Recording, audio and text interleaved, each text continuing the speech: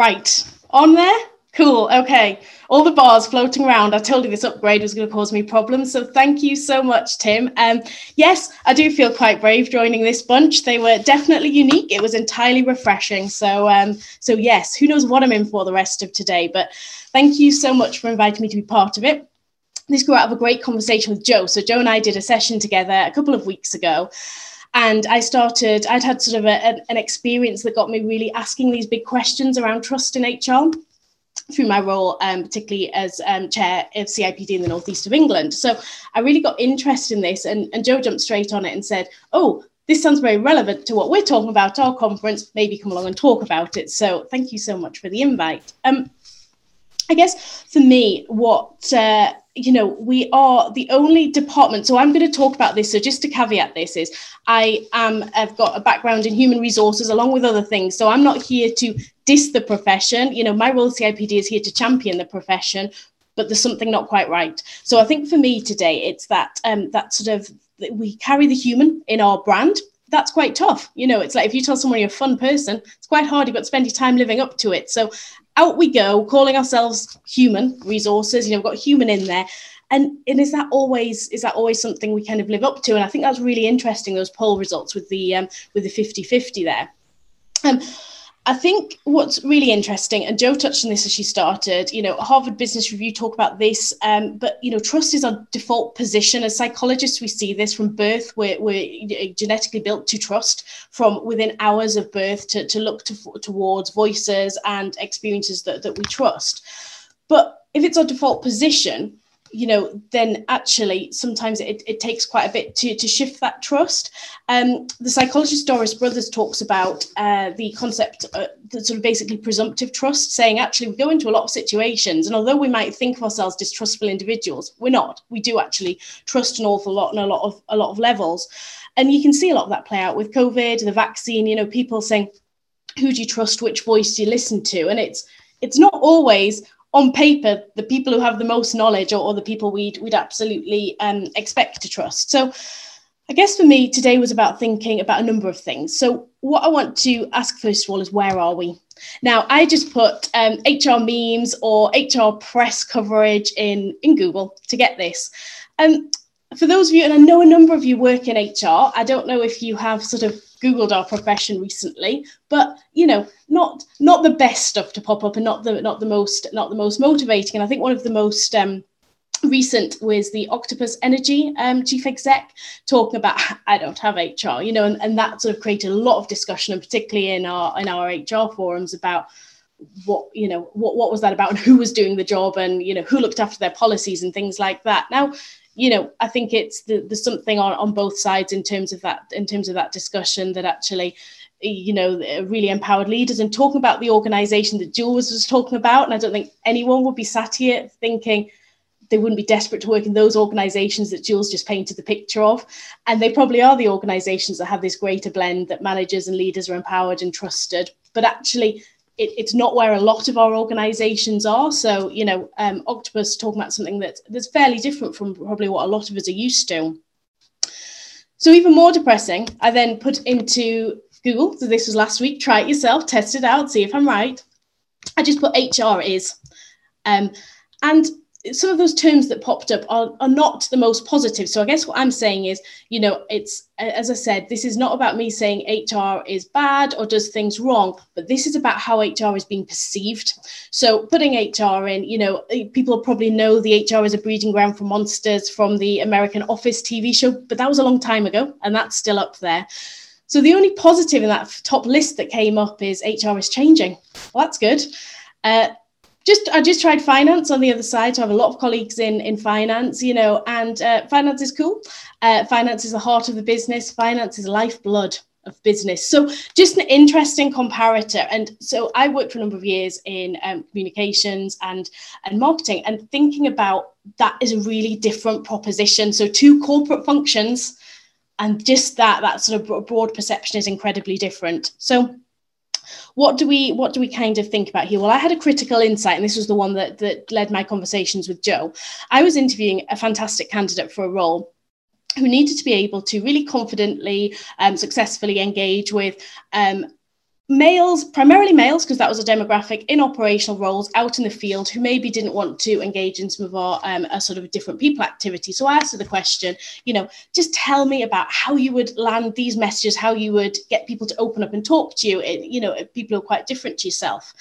And she said, well, to be perfectly honest, if I can just sort of say, it's not just that I'm female talking to males. I'm also a member of the BAME community. I wear a hijab. But to be perfectly honest, Eloise, the only thing that's ever worked against me in getting people to open up and trust me is when I tell them I work in HR. So that was my critical. So when we coach, we talk about what's that critical moment of insight. That for me was a real moment of critical insight. And that happened within the last month that made me think, wow, that's a real quite a powerful thing to say. So why is that? This lady looks slightly more suggestive than I thought when I pasted it in, but yes, she's supposed to look curious and pondersome. But we know that trust is at an all-time low. Endelman Trust Barometer shows us that. There's a really interesting article about HR. So why is it not trusted at the moment? So they talked about the balance in a Balanced Careers article. Talked very much about that people's perception is HR are untrained. They train once and they don't grow and develop. And that grew on to the comment of HR are cave dwellers. They're lifers. They spend their career in HR. They don't know the rest of the business. And also employees don't understand HR's role. What is it they do? We only see them do a few things. So what else is it they do? And also this claim that, well, HR don't trust people, which is, again, a very interesting sort of perception that actually is that feeding into this. Liz Ryan in Forbes did a great article just sort of grilling HR and said that employees fear HR. And she, again, has been an HR professional. So, this is insight from within. Employees fear HR. And actually, if they could better understand the waves of positivity and negativity, going back to that sort of fluid concept that Jules was talking about there, actually that kind of working with that energy, they'd be far more successful rather than trying to control and put reins around things.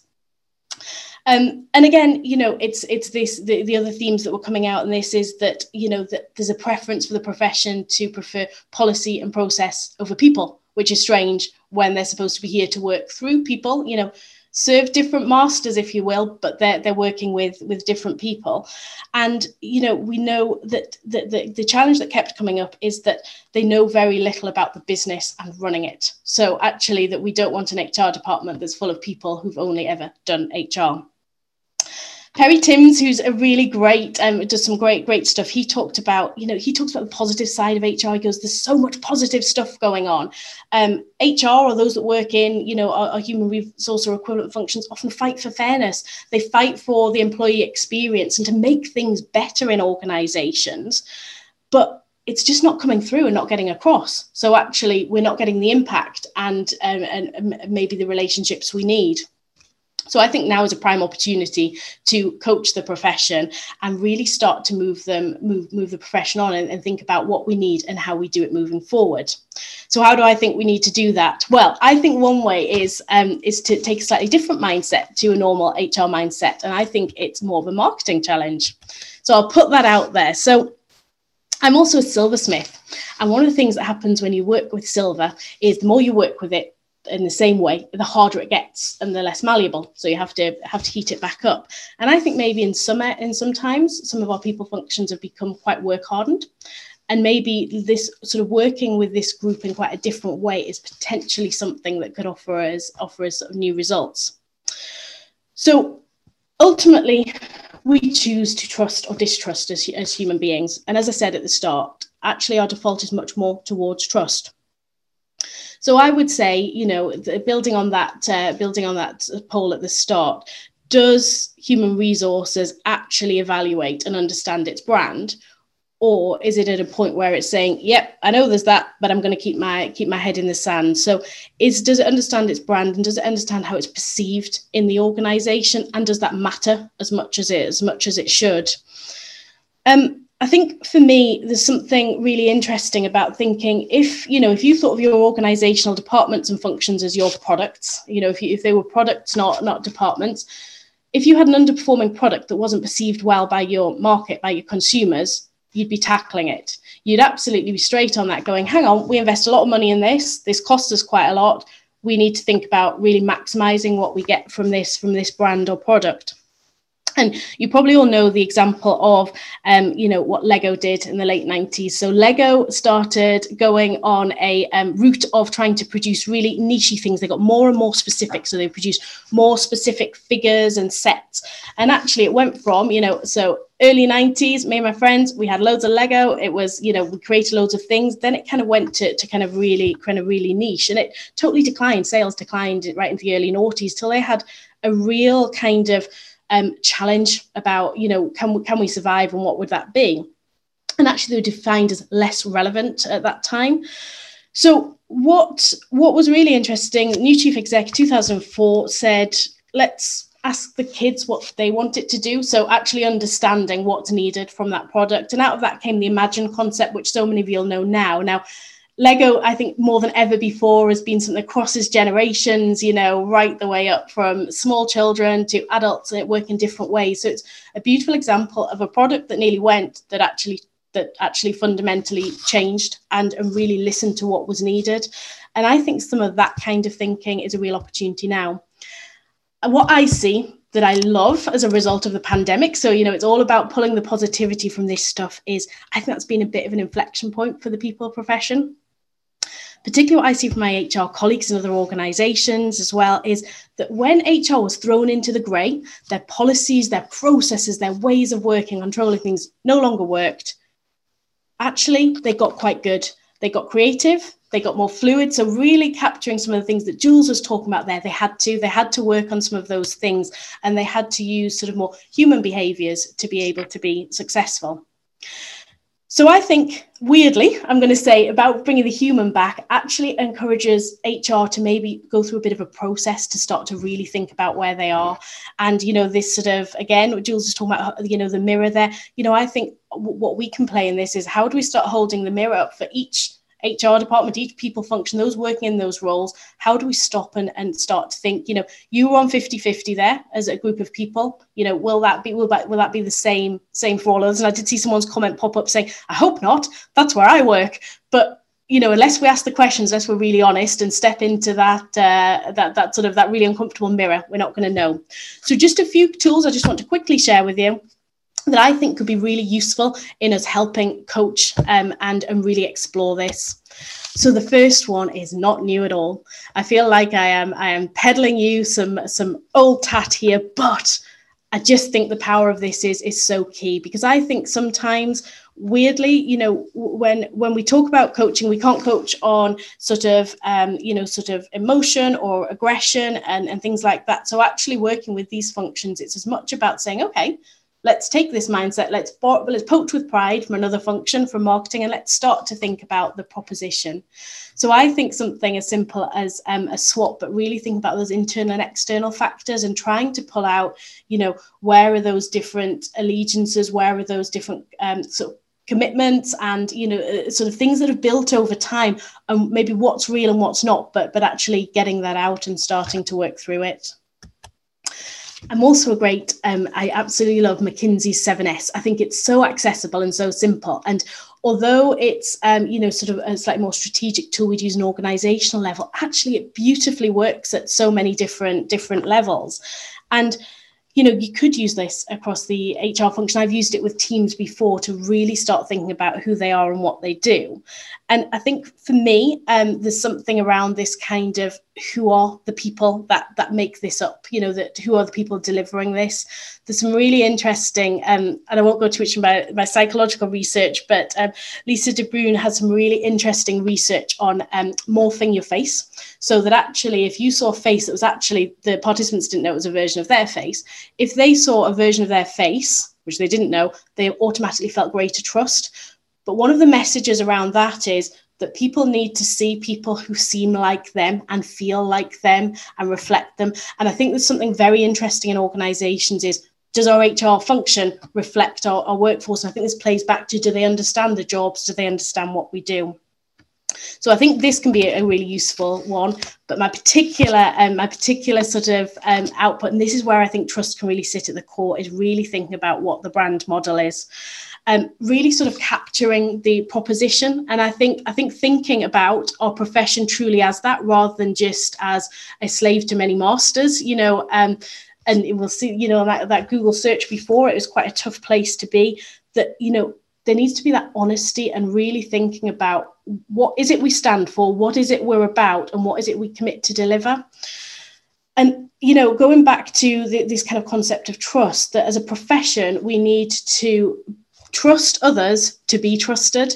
And some of my favorite tools around, so a couple of psychologists, Kramer and Mesick, talk about a concept called shallow trust, and they say start small. And I really like that, because they talk about small but productive behaviors that start to demonstrate your willingness to trust, which immediately starts to create trust back in the profession. And then finally, I realize I'm just powering you with a popcorn explosion of models here, but hopefully these are like ones to take away and reflect, because you probably all know this stuff, but I'm just sort of proposing it as something that matches quite well. This is the PR Smith model, SOSTAC, but I really like this in terms of, it's not just about having these light bulb moments, these insights, going, yes, this is absolutely what it needs to be. And this is probably my HR coming through it, then about going back, how do we actually make this happen and really understand and learn from it? So, from the where are we, the situation analysis, to where we want to be, how we're going to get there, what is it we're going to do, and actually how do we monitor that performance, but the performance of us, and us being the brand, and us being the impact we're going to see.